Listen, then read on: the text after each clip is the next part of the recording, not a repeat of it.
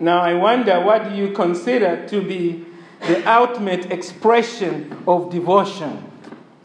Where have you seen someone or so devoted to someone or something? When I think of commitment and devotion, I think of marriage. So like the marriage of Melania Trump to Donald Trump, right? You wonder, how does she keep up with Donald? How does Melania do it to keep up with the Donald? Or perhaps better, I think of the marriage of Helen and Maurice Kay. They live in Bournemouth. They are Britain's longest married couple. They have been married for 83 years. Wow. And their marriage has survived many challenges and changes. And in fact, at the moment, it is surviving Brexit. Because you see, Maurice is a Leaver. He voted Leave. Very passionate about that. Helen is a Remainer, and she wants us to stay in the EU. Marriage, commitment. Now, we are in the last leg of the journey in Judges. As you know, we are in the last leg. We've been going through this now this is the 47th sermon, I think, in Judges. And you know that, for those of you who've been with us, you know that Judges is a history of God's people as they settle in the promised land of Canaan. Now, their relationship between God and Israel is a bit like it's a marriage, really. God is their husband. He has chosen them and He's brought them in the land under a covenant of marriage to Him. But Israel, if we know, as we've been going through this, is not like Helen with Maurice. They are very unfaithful. And as soon as they settle in the promised land, they start disobeying God. Even before they get to the land of Canaan, they have been disobeying in the wilderness. They are not very devoted to their husband. We've seen that in Judges. They repeatedly leave their matrimonial home and they seek after other husbands, other false gods, so to speak. Very unfaithful to God. Instead of worshiping the one true God, they worship other things. But today we'll see something we have not seen in Judges. Something completely different. We'll see in Judges 20 a different Israel. Israel very devoted to God in quite painful circumstance. And as we have noted, those of you who have been with us, Judges 17, chapter 17 to verse 21 in the book of Judges actually is an appendix to the book of Judges. The events happening here do not happen after Samson in chapter 16. They actually happen very early in the history of Judges. We think perhaps before Judges chapter 3. And this story we are looking at today, Judges 20, to make life more complicated for you. So the section we're looking at is an appendix of the book. And to make life even more complicated for you, Judges 20 we are looking at, we are in the middle of a story that began in Judges 19. And you remember in Judges 19, for those of you who remember, who came in the evening, that a terrible evil has happened in Israel. And people of God must now make a choice. Are we going to stand with God, or are we going to stand with sin? Now you might wonder why we're looking at this passage, given we're in Bexley Heath. We are not in the land of Canaan. We are in Bexley Heath in 2018. We are not Israel. We are the church of God in Jesus Christ, our Messiah. So the question we are asking today is this: does God still call us, the church, to stand with Him against sin in our individual lives and among us? Does God still do that? As He did with Israel, is He still calling us to do the same? And if God still calls us to do that, how are you doing with that? Are you standing against sin in your life? Are you standing with God against sin in your life? Are you standing with God against sin in the church here? Well, to help us answer this question, turn with me to Judges chapter 20, verse 1. And the first truth I want us to learn from this passage, the first truth is we are not immune or exempt from sin among us. This church is not immune or exempt from sin happening among us. Your life is not immune from sin. Now imagine with me for a minute that you are a journalist for the Jerusalem Times in ancient Israel. So your boss comes to you and says, there's a breaking story happening in Mizpah. Mizpah is in central Israel. It's not far from here. I need you to go down there and cover the story for us. And so off you go, perhaps on your donkey or on foot. It's 7 miles, actually, from Jerusalem. And after a few hours, you arrive in Mizpah. But there's only one problem when you arrive. You can't get into the town. The road into the town is like the M25. It's a chock-a-block. It seems like everywhere you look, people are pouring into this little town. They're coming from everywhere. And they're all trying to get into this town of Mizpah. And as you look around, you see there are men from Dan, Zebulun, Asher, Naphtali. There are people with strange accents from Gilead on the other side of the Jordan. They are all trying to cram into this little town. So what do? You're a journalist, right? You grab your notebook and you start asking around, what's going on here? Why are you guys here? What are these priests doing here? Why do we have these soldiers here? 400,000. What are they doing here? And then people are whispering, look, something about a dead body. Packages we received. Somebody has died. An enemy has perhaps caused this to happen. We have come here to fight. We don't really know why, but this is why we are here. Well, here is how Judges chapter 1, verse 3 records that scene. Chapter 20, verse 1 to 3, sorry. Chapter 20, verse 1 to 3 says this. Then all the people of Israel came out from Dan to Beersheba. That means the whole of Israel, really. Including the land of Gilead, on the other side of the Jordan. And the congregation assembled as one man. Complete unity to the Lord at Mizpah. Verse 2 says this, and the chiefs, that the leaders of all the people, of all the tribes of Israel, presented themselves in the assembly of the people of God. 400,000 men on the foot that drew the sword. They are ready for war. Verse 3 says this, now the people of Benjamin, another tribe within Israel, heard that the people of Israel had gone up to Mizpah. They haven't come along. And the people of Israel said, those who gathered, tell us, how did this evil happen?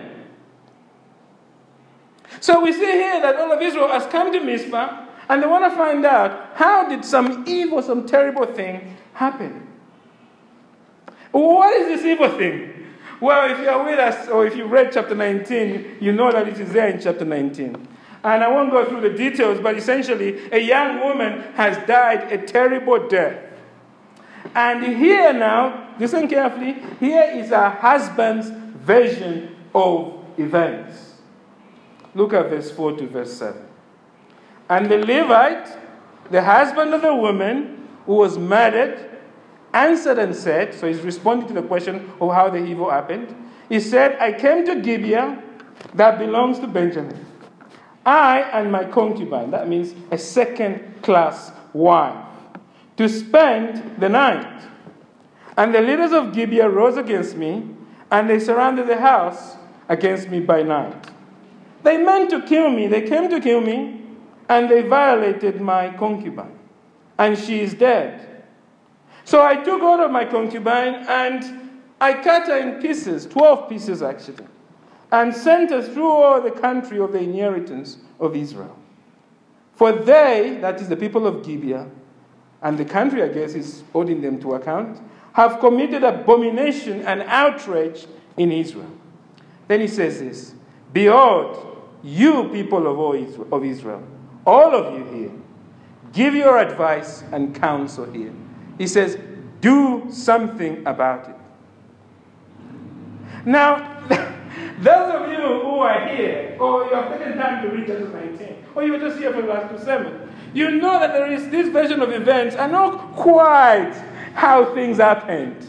The husband, this Levite, the priest, he's done a bit of a spin to the events, okay? He's changed a few facts to make himself look good.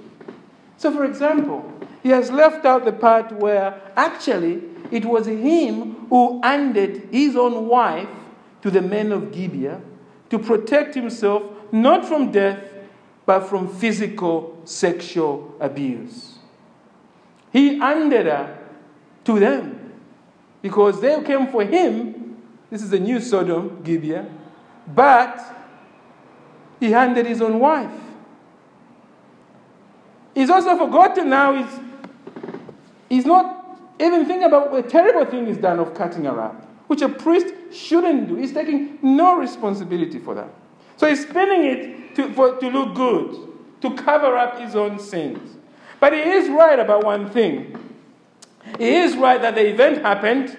The men of Gibeah violated his concubine, and they left her for dead. And he is right that this crime should not be allowed to stand because it is a great evil in Israel. The law of Moses makes clear murder, rape are punishable by death.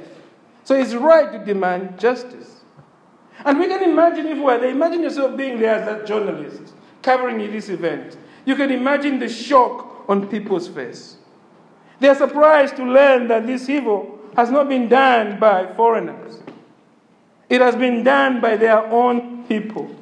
If you like, this has not been done by the world out there. It's been done by Christians in the church to another Christian. Israel is looking at herself in the spiritual mirror, so to speak, and she sees how ugly her heart is.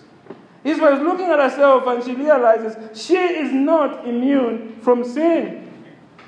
She realizes that we are all sinners. And friends, what is true for the people of God in the Old Testament is also true for the people of God today. We are not exempt from sin being found among us. And I don't just mean, let me put this right, I don't just mean the sins we see every day.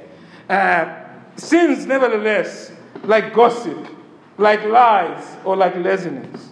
I mean that you here, sat here this morning, are not immune from committing sin that shock us.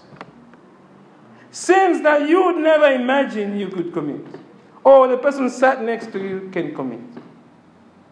We are not exempt from one day waking up and hearing a brother or sister we thought loved Jesus, was bananas for Jesus, is living in sexual sin.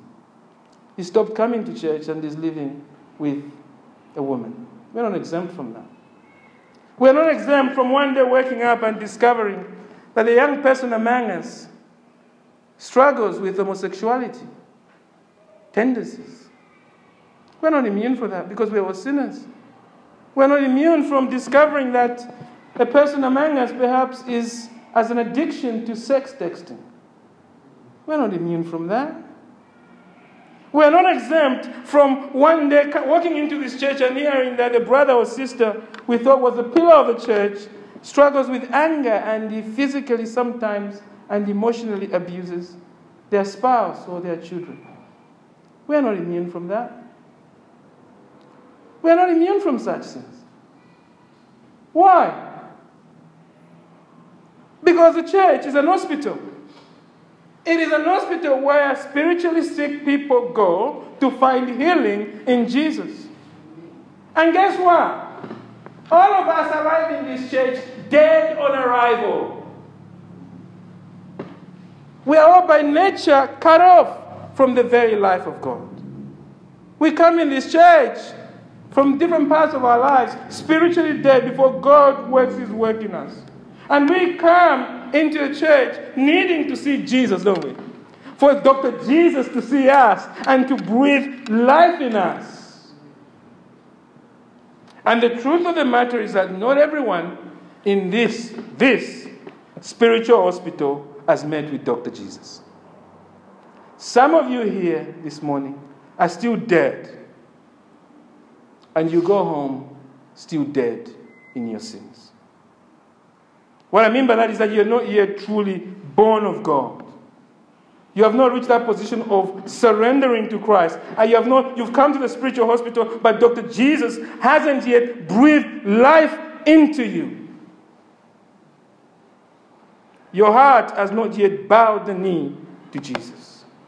You are still a slave to sin, still dead in sin. That's what the Bible says. If we haven't repented and surrendered to Christ, we are still dead in our trespasses. And that means if you are dead in your sins, you are a weapon in the hands of Satan. Your sins follow you like a shadow, and they are with you right now. And until you cry out, until you cry to see Dr. Jesus, until he breathes new life into you, sin will always be present. And it's wonderful, of course, that we attend church. It's a wonderful thing. But we have to remember that merely attending church doesn't make us followers of Jesus. We are still sinners. So there's sin among us by virtue of the fact that some people haven't yet turned to Christ. And the church, the visible church, has people like that. That's just a fact of life, isn't it? Think of the wedding ceremony. Not everyone who attended Meghan Markle and Prince Harry were true Christians. Of course not. You could pick out a few there. Oh, what is he doing here? He's just here because he likes the glamour of the wedding. The other reason we're not immune from sin among us is not only because some of us here are not genuinely born again. The other reason is that we, all of us, even those who have come to faith in Christ, who have seen Dr. Jesus, and have received new life from Dr. Jesus, he's breathed new life in us, we still fall sick with sin. Yes, we are alive. We are growing with good health spiritually, becoming more like Jesus, but we are not in heaven yet, friends. Sometimes we get spiritually injured. We leave the hospital, we get spiritually injured in our contact with the world. We sin, don't we? And sometimes we sin terribly. And we need to remember that. I'm remembering this point because some of you, this seems like, oh, yeah, move on. Yeah, it's obvious, I know that. But we need to underline that. Because you see, of the next point, we need to know that. We need to know we are not immune from sin among us. Why? Because of the next point. What's the next point? Because sin turns us against one another. Sin turns us against one another. That's the first point is why we are not immune from sin. The second point is why are we not immune? Why does this matter? Well, it matters because sin turns us against one another. So let's go back to this narrative in Israel. So Israel has seen the ugly stance of sin in her mirror. So the question Israel is now facing is, it knows what has happened, so it's facing a big question. What is it going to do about this? Will she just hear what's happened and walk away from this, or will she respond to it? Well, the answer is in verse 8 to 10. Let's read verse 8 to 10. And all the people arose as one man, saying, none of us will go to his tent, and none of us will return to his house. But now, this is what we'll do to Gibeah. We'll go up against it by lot. That is, we're going to pick randomly. And we will then take 10 men of 100, that is 10%, throughout all the tribes of Israel, and 100 of 1,000, 10% again, and 1,000 of 10,000. I love biblical maths. 10% to bring provisions for the people. That when the people come, they may repay Gibeah of Benjamin for all the outrage they have committed in Israel. They are going to war against Gibeah to punish it for this sin. I want to suggest to you that this is one of the most beautiful and most ugliest moments in Israel's history. It is this most beautiful moment because Israel here is standing against evil in the land. It is standing with God against evil in the land. Sometimes in this country we have seen an international tragedy unfold. Perhaps in Syria or Iraq somewhere, or Afghanistan or former Yugoslavia. And what happens is that, terrible things happen and all the leaders, they are recalled to parliament, the MPs. And strangely, some of them, they're very excited. We are going to war. They give interviews. Yeah, Assad must be punished. We can't stand for this any longer. There's a strange sense of excitement among some MPs when about war, isn't it? They're kind of warmongers. But often, even if the MPs are united, we often look outside Parliament. And what do we see? There we see placards. Don't bomb Syria. Stop the war. The country is never united about war. There's always a mob, sometimes even the majority opposing it, outside. Well, not with this war. This war is different than Israel is doing. First of all, this is a war for God. It is not a war to get rid of Assad or to grab oil abroad or to do such strange things or even export democracy. No, this is a war for God, and it is a war not abroad, it is a war at home. It is also a united effort. It is a war to get rid of evil in the land.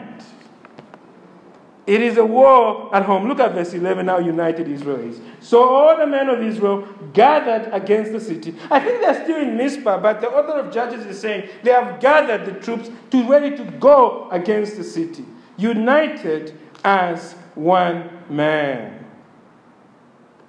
It's a beautiful moment, but it's also the most ugliest moment, isn't it? Because imagine with me, you are a reporter again for Jerusalem Times. As you look at these troops gathered there, what do you see? You see Israel's war machine ready to strike Gibeah. And predictions of victory and how this evil is going to end. Everyone is united. You see all the banners of the tribes of Israel are represented. Naphtali, Dan, the war generals, they're all there. Such profound unity. But when you look closely, you see something is missing. There's a banner missing. The tribe of Benjamin. They are not here. Let's read verse 12 to 14. Israel has 12 tribes. One tribe is missing. And the tribes of Israel, that is 11 tribes, sent men throughout the tribe of Benjamin, saying, "What is this that has taken place among you? Now therefore, give up the worthless fellows in Gibeah, that we may put them to death, and purge evil from Israel." But the Benjaminites would not listen to the voice of their brothers, the people of Israel. Then the people of Benjamin, that the tribe of Benjamin, came together out of the cities to Gibeah to go out to battle against the people of Israel. Now we should know here something important. Gibeah is a town in Benjamin, okay? And what's happened is that all the tribes, of course, are ready to strike Gibeah, but the people of Benjamin, to which the town belongs to, have decided our family, our tribe come first ahead of the people of God. They have decided family first, people of God second, and God last. Benjamin is saying to Israel, if you want to get rid of sin in Gibeah, you have to go through us first. And this is a heartbreaking standoff. Because you see there, friends, Benjamin is not only willing to die to protect the sin of Gibeah, they are willing to kill their own brothers, the people of God, for sin. They are willing to... Imagine this for a second, what's happening here. Imagine all of Britain goes to war against Dundee because of some terrible sin has happened in the city of Dundee. All of Britain is united. All of it. Because evil has taken place. Maybe aliens have landed or something. But something terrible is happening in Dundee. And then all of a sudden, Scotland says, no. You're going to have to go through us first to get rid of this evil. Evil that they themselves can see clearly is evil. And they say, go through us. And that's why this is ugly. Because they're willing to kill their own brothers to protect sin. Friends, this is what sin does among us. And listen to me carefully. You need to confront sin in your life because your sin blasphemes God. But not only that, it destroys people around you. Your pride is damaging this church. Because when someone ragged and dirty comes to this church, I've seen it. You avoid sitting next to them over lunch. Your worship of family life is destroying this church. Why? Because it stops you from attending church at important critical moments. You have decided family first, people of God second.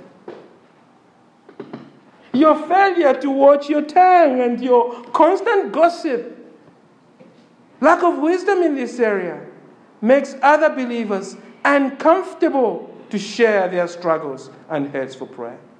These are just examples of how sin damages people of God. I want to repeat what I said in morning yesterday when we met for prayer. Friends, the problem with the church, this church, is not Stonewall. The problem with this church is not Theresa May.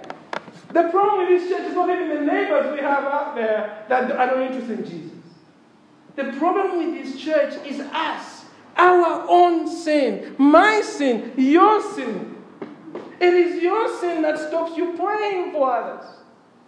It is your sin that means that has weakened your commitment to the life of God and others. And therefore, if change will happen, it's not about praying for God to send people here, friends. It is about praying that God transforms us from within to be a people who God has created us to be in Christ. And I have to remind myself, any challenges I may face in my family, at home, in my marriage, or at work, or in the church, it's not because of the people around me. It's because of sin in me, isn't it? And repentance must start with myself. I'm thinking that's the same thing for you as well. Submitting to the Lord first. And that's the next truth we learn in this passage, our final truth.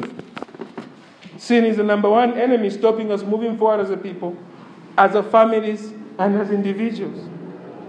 So how should we respond to it? We must stand with God against sin. We must stand with God against sin.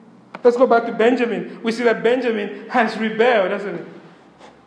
And the rest of Israel is ready to fight, but they need one more thing. They need to go to God, their husband, okay? This is not the Israel we've seen before. I mean, they have a PhD now in obedience. So they're going to God now, and they're asking God now, not whether we should fight. They know that already. They are praying the right prayer. They're saying, Lord, show us how to fight. Who should lead us? We have no leader at present. We are asking for direction. Look at verse 18. And God agrees. The people of Israel rose and went up to Bethel and inquired of God, not should we fight? Who shall go up first? As they did in Judges chapter 1 verse 1. Who shall go up first for us to fight against the people of Benjamin? And the Lord answered such a wonderful prayer that He's asking for how we should do things, not whether we should do it.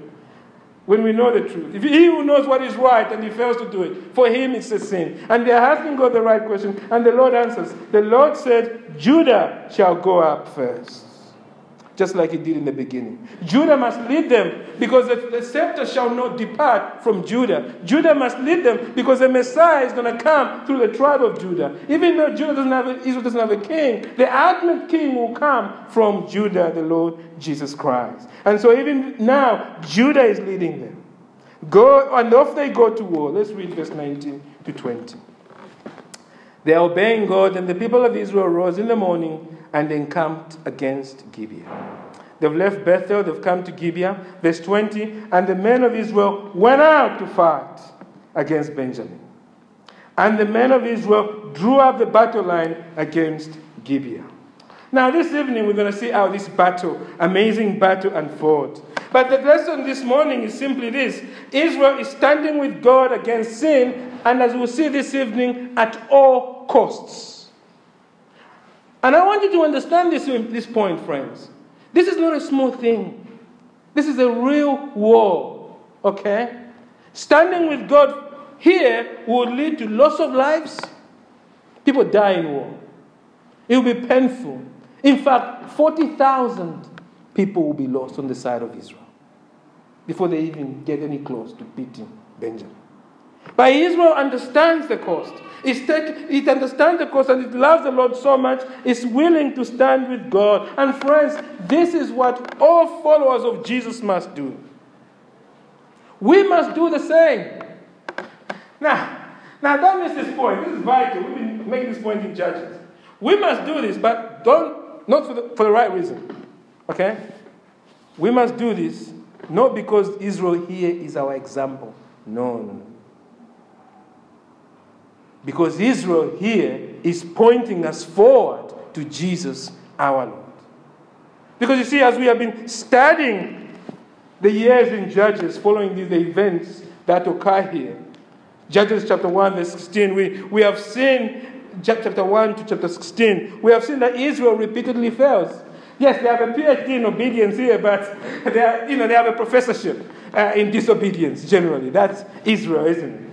So we know that Israel's devotion here is not meant to be a final destination. It is more like a road sign pointing us forward to the coming of Jesus. They are doing something extraordinary here because God has worked in their hearts so that their obedience will point us forward to the true and faithful Israelite. Friends, it's no accident that Judah is leading them. Because why? Because Israel is pointing us forward to the Lion of Judah, Jesus himself. He who comes and stands with God for us. Our Lord Jesus, by his perfect life and death and resurrection, has taken away the guilt of sin and has destroyed the power of sin forever. And Jesus will appear any moment to usher in a new heavens and a new earth, a world without sin, a world standing with God perfectly. And the good news of the Bible is this: if you are trusting in Jesus, if you are really surrendered to Jesus, if you are in Christ, you are part of Jesus' new, amazing, super duper kingdom of righteousness. Do you see it now? If you are a true follower of Jesus this morning, there is no other way for you to live except standing with Jesus. There is no other way to live except standing against sin in your life and against sin among us. Charles Spurgeon says this: if Christ has died for me, ungodly as I am, without strength as I am, then I can no longer go on living in sin. I cannot trifle with the evil that killed my best friend. I must be holy for my best friend's sake. How can I live in sin when one such as Christ has died to save me from it? Asks Spurgeon. And the answer is we can't. We can't, friends. Because if Jesus has given us new life, what Jesus does is when you're truly born again, He gives you new hatred for sin. You see sin as a knife that pierced him. You hate sin now. You're not perfect, but you hate sin. And you hate sin in your life, and you hate sin when you see it in your family, and you hate sin when you see it in the life of the church. And I know some of you sat here this morning.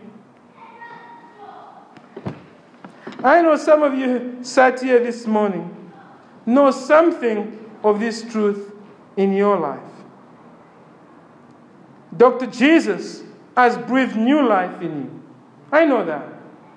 Your heart loves Him, and you long to know Him more and more. Our dear Sister Sandra prayed that prayer yesterday. Lord, we love you, and we long to know you more. And it is hard, we said. You love Christ, yes. And I know some of you are at war with sin in your life. You quarrel with sin every day. You're not comfortable with it. Every day you come into God repenting, weeping for your sin. And when you sin, you weep and repent. Why? Why do you repent? Because it grieves your heart to know that you have offended Christ, your best friend. When someone points out areas where you don't show grace to others. I saw a brother yesterday, somebody pointing out an area in his life where he hasn't shown grace to someone. And I could see how crushed he was. It's not a brother in this church. He was crushed. Why? Because he's a believer, and it crushes him to know that he is not showing the grace that he has received from Christ at such a great cost. I know this is true for some of you. Is this you? Well, be encouraged. You are standing with God against sin in your life. And thank God for that. Thank God that it is His work of grace in your life. Because friends, don't take that for granted. Not everyone sat here this morning has this. You are alive. You are alive. You are more alive than you have ever been. Because the life of Christ is breathing through your veins. No, you're no longer a spiritual dead corpse. So I encourage you, friends, that keep standing with God now even more. You are standing against God, against sin in your life. So keep standing with God now against sin among us. You see, you're not a follower of Jesus alone. We are now a family together, aren't we? Would you let your daughter start taking drugs and simply shrug your shoulders? Would you do that? Would you just let your son go astray? Of course not. Because she's your flesh and blood. He is your flesh and blood. In the same way, friends, if we are truly born of God, we are members of the same family. So we must care about the spiritual condition of the person sat next to you. So let me ask you this morning, how are you working to tear down sin in the person sat next to you? Who in this church are you actively praying for? I don't mean generally. I mean, who every week are you struggling for God like Epaphras? Are you struggling for God in prayer? You know their issues. You know the troubles they have. And every day you are coming to God, wrestling with them. I think it's instructive that Israel starts the war with prayer. And we know that the weapons of our warfare are not carnal, are they? Prayer is our means with which we fight. We put on the whole hammer of God and we advance in prayer. So who in this church are you praying for like that? Who are you praying for God to help you to get alongside others? Oh, friends, don't wait for a shocking sin to happen among us to someone sat next to you. Oh, we are so good at saying, oh, how can that sin happen to that brother? How can that sister wallow in sin? We never look at the depth of our own sin in our heart. Where were we? Where were we in discipling them? So come to God in prayer, friends. Don't wait until it's too late. Start now. I know these are difficult things to talk about. I know this is a long sermon even. But we must talk about them, don't we? Because if we are true followers of Jesus, we must stand with him and his people. Because you see, friends, if you hear this truth today and you never do anything about it, then let us be honest that though you attend this local spiritual hospital run by Dr. Jesus, Great Baptist Church, Bexley, the truth of the matter is you have not met with Dr. Jesus yet. You are here. His truths don't capture you. Why? Because you're still dead on arrival. Quite simply, you are under a power of death. You are held in bondage by Satan. Your fate is eternal destruction.